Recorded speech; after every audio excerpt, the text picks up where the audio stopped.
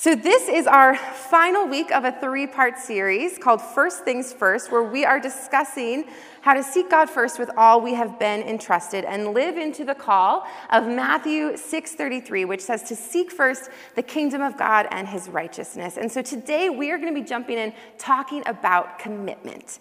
But before we do that, let's ask God to be with us right now and to move in our hearts and our minds as we go into the last week of this series. God, we thank you for another Sunday evening to gather in this space. I thank you for every single person that is in this room. I thank you for getting them here safely. And Lord, we pray for what you're going to do in this space.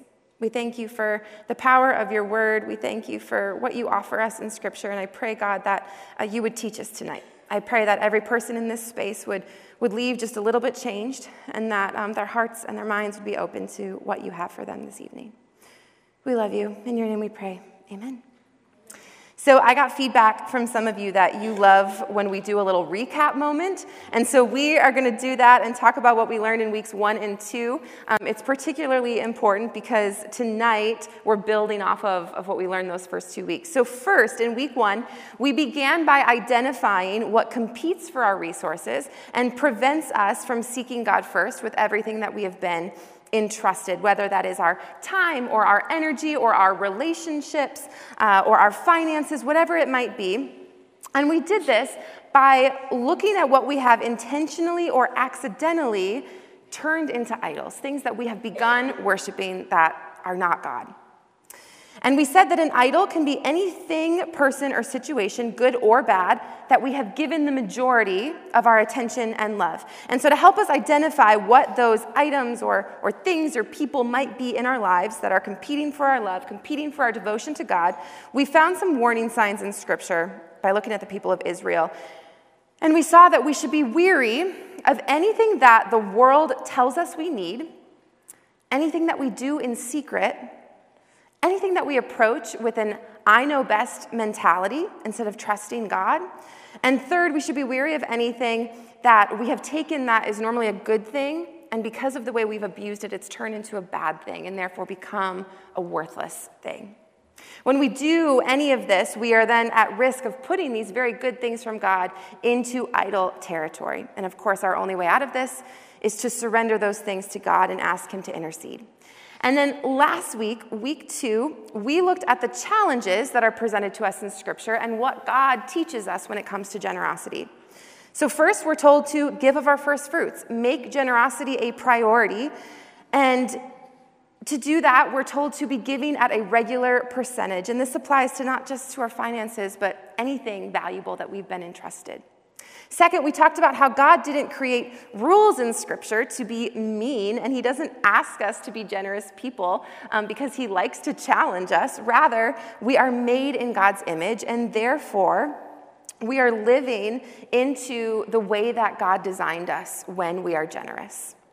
Just like God gave sacrificially, we too are called to give sacrificially from our heart, not out of compulsion or out of guilt, but out of love for the Lord. Finally, I broke the secret to you all that God doesn't need our money. God doesn't need our time. God doesn't need our gifts and our skills or anything of worldly value because he is an almighty and powerful God who made the entire universe. Rather, he invites us to be generous and be part of what he is doing. He extends to us this holy invitation to contribute and take part in what he's doing here on earth. It is a gift that God designed us to be generous, and he's inviting us to come with him in terms of building his kingdom. And so then today we are going to talk about commitment. And see, I believe that we all want to fulfill this call of Matthew 6:33, which tells us to seek God first. We all want to love the Lord first. We all want to give him our devotion. And if you're not there yet, you're at least curious, or else you wouldn't be at church this evening. But simultaneously, we try to control our resources, and we invite stress and anxiety and fear to permeate our actions instead of allowing trust in God and surrender to lead us through life. So today we're going to evaluate what it takes to commit to seeking God first and doing it successfully. For all of us, our commitment is going to look a little bit different. Some of us need to commit to regularly giving of our time to God. Our calendars are out of control, and we do not have any time to serve God and his kingdom agenda, and something needs to change. For others, we need to make a commitment to having healthy and godly relationships. We have spent far too long investing in ourselves and in our worldly relationships that don't honor God and the way that he created us for one another. For some of us, we need to commit to regularly giving of our finances to God. Right now, our finances are primarily self-serving or serving the needs of others, but not serving God. And we need to commit to giving of our first fruits, giving God a percentage of our earnings sacrificially from our heart. For others, it's going to be your energy. You're exhausted. We have been so busy doing and working at things of this world, but we haven't taken the time to give God our energy and give God our talents. We haven't allowed him to use the gifts and skills that he's put in us. So it's going to be different for every single person in this room, but I hope that something is coming to mind right now, an area that you need to realign and put God first in. And so we're going to walk through 3 steps of commitment today: plan, support, and follow through. Let's start off talking about planning. Proverbs 16:3 says, "Commit to the Lord whatever you do, and he will establish your plans." When we agree to a commitment, this doesn't mean that we're on our own, but rather we have to create a plan and then hand it over to God. And Scripture says that he will establish it as we take the steps to be faithful. Now, all the type B people are like, I don't know if that is true. But it is incredibly important. A plan, it creates a guide that allows us then to measure our generosity against our intentions, against our good intentions. Because we can have the best of intentions. We can say today that I am faithfully going to start serving once a month at my home church, or I am faithfully going to give God 5% of my income and work hard to get up to that 10% tithe. But unless you have a plan to accomplish these things, these righteous goals, they're just going to remain empty endeavors. In Matthew 25, verse 14 through 30, Jesus gives a great example of the importance of planning and intentionality when it comes to generosity. And I'm going to read from the Message version tonight, which we don't normally do, but I think it helps us reach modern-day application a little bit faster. Scripture says, "It's also like a man going off on an extended trip. He called his servants together and delegated responsibilities. To one, he gave $5,000, to another $2,000, to a third $1,000, depending on their abilities. And then he left. Right off, the first servant went to work and doubled his master's investment. The second did the same. But the man with the single thousand dug a hole and carefully buried his master's money. After a long absence, the master of those 3 servants came back and settled up with them. The one given $5,000 showed him how he had doubled his investment. His master commended him. 'Good work, you did your job well. From now on, be my partner.' The servant with the 2,000 showed how he also had doubled his master's investment. His master commended him. 'Good work, you did your job well. From now on, be my partner.' The servant given 1,000 said, 'Master, I know you have high standards and hate careless ways, that you demand the best and make no allowances for error, and I was afraid I might disappoint you. So I found a good hiding place and secured your money there. Here it is, safe and sound down to the last cent.' The master was furious. 'That is a terrible way to live. It is criminal to live cautiously like that. If you knew I was after the best, why did you do less than the least? The least you could have done would have been to invest the sum with the bankers, where at least I would have gotten a little interest. Take the 1,000 and give it to the one who risked the most, and get rid of this play it safe who won't go out on a limb. Throw him out into utter darkness." First, in this story, it's important to note that no one received more or less than they could handle. Scripture says what the servants received was based off of their abilities. And 2 of the servants, they decided to make a plan with how to steward what they've been given. They had different amounts, so this shows us that stewardship is not about how much we have, but how well we use what we have. And the person who received 2,000, he didn't wait until he had more to do something meaningful with it. Rather, they both received the money, they made a plan, and immediately chose to invest in a way that would create a good return. But the one who received 1,000, he squandered it. He was entrusted with resources, and instead of investing them, instead of using them in a way that honored his master, he buried them because he was afraid, because he was worried.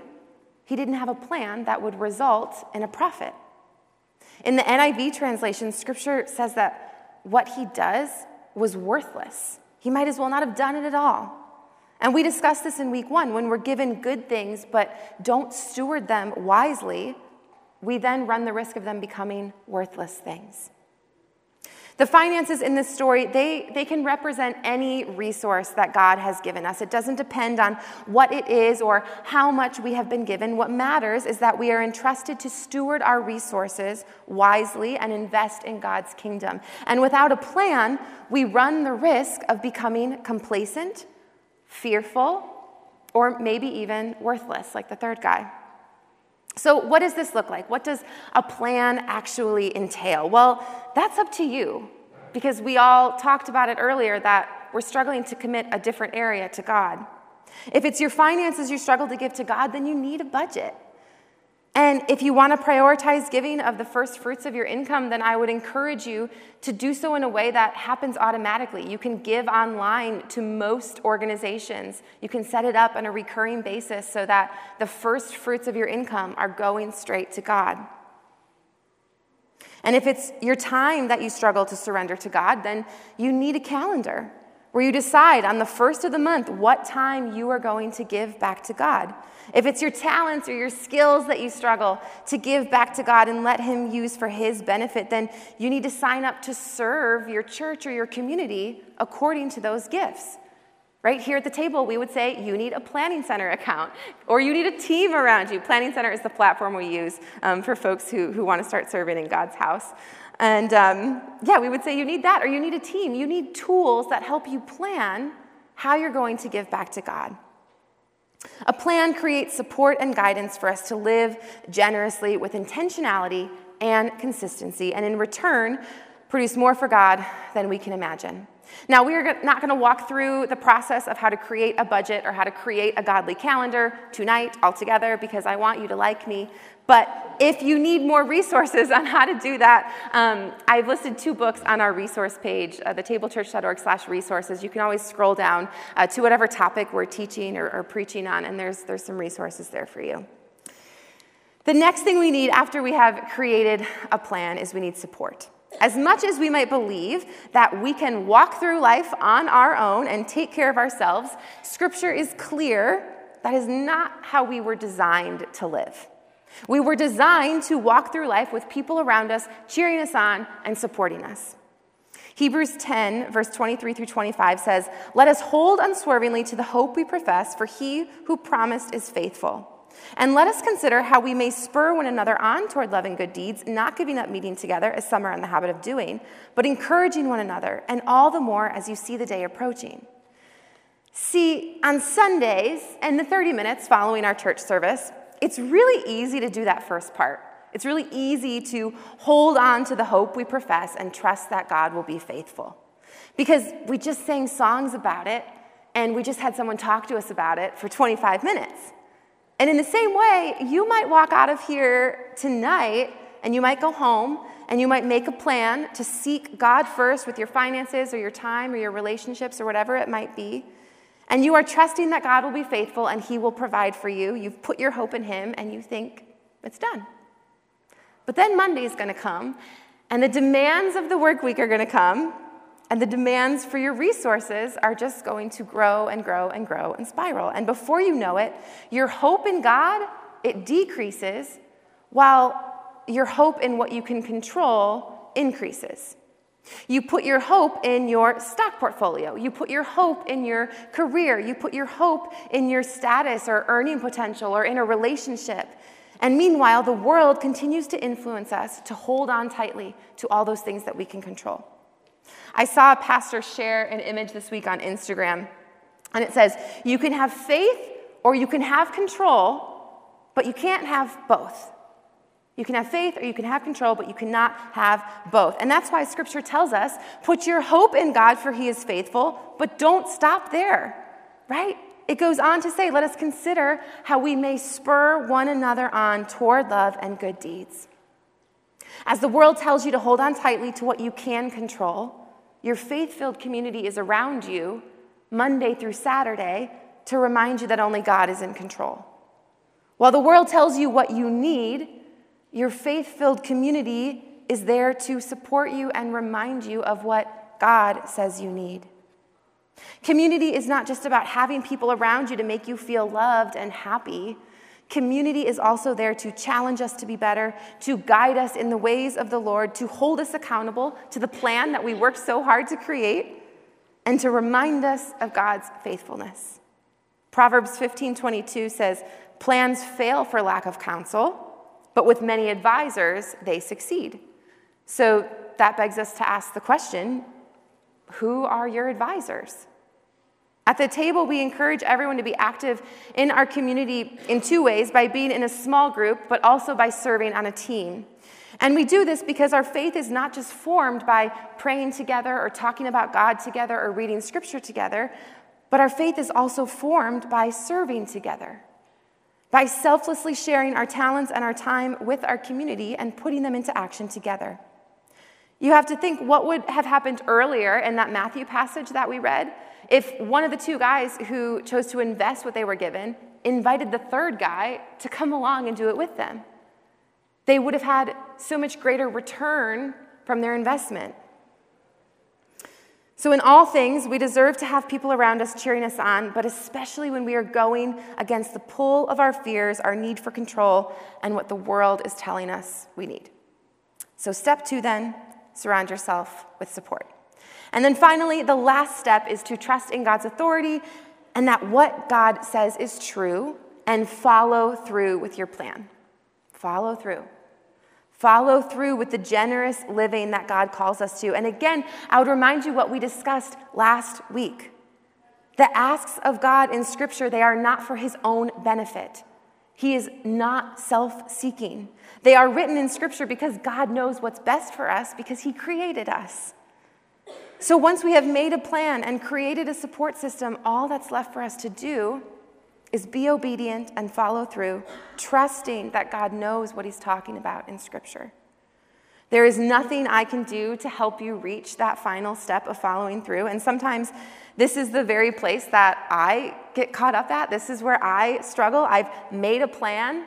I have good intentions. I have people around me to support me.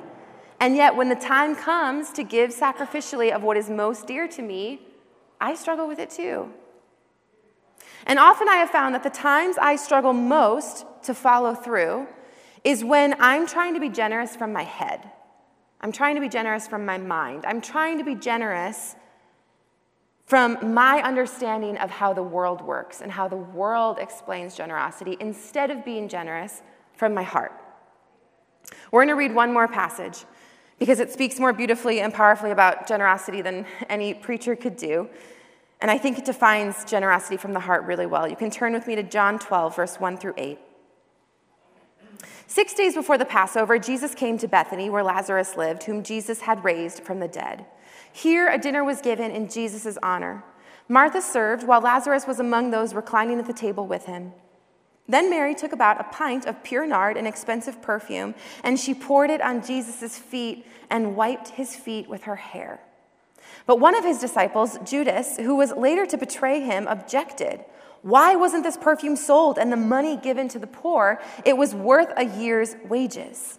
"Leave her alone," Jesus replied. "It was planned that she should save this perfume for the day of my burial. You will always have the poor among you, but you will not always have me." See, the last time that Jesus was in Bethany before this scene, Jesus had raised Mary and Martha's brother Lazarus from the dead. That's why the author points out in the beginning of this chapter that Lazarus was there. Lazarus was at the dinner with all of them. See, Jesus couldn't stand to see Mary and Martha hurting after losing their brother, and he told them, "You're going to see him again. You're going to see your brother again, the brother that you love so dearly." And then 4 days after his death, Jesus does what only God can do and raise Lazarus from the dead. And so now Jesus is in Bethany once again, and they're at dinner together, and they are celebrating Jesus for this beautiful thing that he did for their family. this outpouring of love, the new life that Jesus gave to Lazarus. And Mary decides that in response to the love that Jesus has shown, she is going to give what is most precious to her. And Scripture tells us that this perfume that she poured onto Jesus' feet, it was worth a year's wages. And without invitation, she pours it out on Jesus' feet. Mary took the most expensive thing that she had, and she gave it to Jesus. She anoints him. Other Gospels speak of this and said that she started to cry, and her hair, it started to fall out of place in the presence of many men, I should add, something that was not allowed then. And instead of putting it back up where it belongs, she instead uses it to wipe the feet of Jesus. And we find out in the next chapter that she was preparing Jesus' feet for his journey back to Jerusalem. She was preparing Jesus' feet for his journey to the cross. And Judas, who represents the evils of this world, says, "What a waste. What a waste. You wasted something of great value by pouring it out on the feet of Jesus. It could have been used for the poor." See, Judas was thinking with his head, and Mary was giving from her heart. And I don't know about you, but if I had to choose between the two, I don't want to be generous in a way that makes sense from a Judas point of view, from a worldly standpoint. I want to be generous in a way that results in my heart compelling me to give all that I have to God in worship. When we pour out what we have and we give it to God, the world, the Judases in our life, they might call it waste, but Jesus just calls it worship. When we give of what is most valuable to us, the church might call it generosity, but Jesus just calls it worship. And when our hearts recognize the sacrifice of Jesus who bore all of our sins so that we do not have to, we are compelled to give of what we have, and we are compelled to worship. Mary didn't want what the world could offer her. She wanted what Jesus could offer her. The world, it empties us, but Jesus, he fills us. And if giving sacrificially of what we have, if following through over and over and over again means that we can be filled each and every time by more of Jesus, there is nothing of greater value in this world. But we have to take that final step and follow through. We've been through a journey over the past 3 weeks of looking at stewardship in a new way, and this series, it's been challenging and difficult to preach, so I know that it has been challenging and difficult to absorb and take it in. I have been in your seats during a series like this. It's a challenge, but at the same time, it's really quite simple. God gave us everything, all that we have on this earth, but even greater, he sacrificed his son so that we could spend eternity with him, because he loves us just that much. And it's a free gift. There's nothing that we could do to repay that generosity. There is nothing that comes close to the love that God poured out for us on the cross. All we can do is accept it. And just like Mary knew that her perfume that cost a year's wages was so small in comparison to the love of God, she still poured out what she had. And she still chose to worship him with what she had. She still chose to put God first. And so we're going to pray for that. We're going to pray that God would guide us as we try to do this. We're going to pray that we could surrender things like our time and our finances and our calendar and our relationships and all those things we hold on so tightly. We're going to pray that we could surrender those to God and put him first. But for some of you, it's not your resources that you are worried about giving to God in this moment. It's your heart. You have lived for this world, and it has only failed you and disappointed you and emptied you, and you don't want that anymore. You want to prioritize God. You don't want to be in control of your life anymore, and you're ready to ask God to reign in all areas of your life for the first time, and you want to accept the love of Jesus. And so we're going to give you a chance to do that too when we pray together in a minute. And for others of you, you know all this to be true, but it has been so long since you let God lead you. And since you let God fill you and you want to come back to his embrace, you've experienced what this world has to offer, and you know that God is better. And so we're going to give you all a chance to ask God to reign in your life and be first once again. And then after we pray together, we're going to come to this table and we're going to celebrate and remember God's sacrificial love. We're going to celebrate this tangible reminder of how he put us first. And then we're going to worship God together. Let's pray. God, we thank you so much for teaching us, for challenging us, for guiding us during this series, Lord. We thank you for everything that you have done over the past 3 weeks, and specifically we thank you for just showing us this concept of generosity in a new way. I thank you for guiding me, for giving me words, for moving in my heart. But I also thank you, God, for stirring in the hearts and minds of the people in this room and the people in our church. And so I pray, God, that you would guide us, you would give us grace, and you would encourage us to continue to put you first. And for whatever it is that people in this space are holding on to right now, whether it is worries about their time or their finances or their relationships or their energy, their calendars, whatever resource it might be that they want to surrender to you, God, I pray that you would just give them the courage to put that in your hands right now, Lord. We want to put you first, God. And we also pray, Lord, that for some of us who have let the world control us and we have wound up empty, we're ready to take that next step and let you guide us. And so I pray alongside the folks right now who have maybe never done this before, who are wanting to give their life to you, who are wanting to not just surrender a resource, one particular resource to you, but there are folks in this space who want to give you their whole heart for the first time. And so I pray, God, that you would just nudge them gently right now. And if that's you, you can pray this. You can pray this right now in your heart or out loud. God, thank you for the sacrificial gift of your Son, Jesus, and the grace that you offer me. I don't want to live in this world for me, but I want you to reign in my life. Forgive me for the ways I have let the world lead me, and give me the strength and wisdom as I begin to let you lead me and put you first. We love you, God. We thank you for this time. We thank you for these 3 weeks. We praise you, we glorify you, we honor you. In your name we pray. Amen.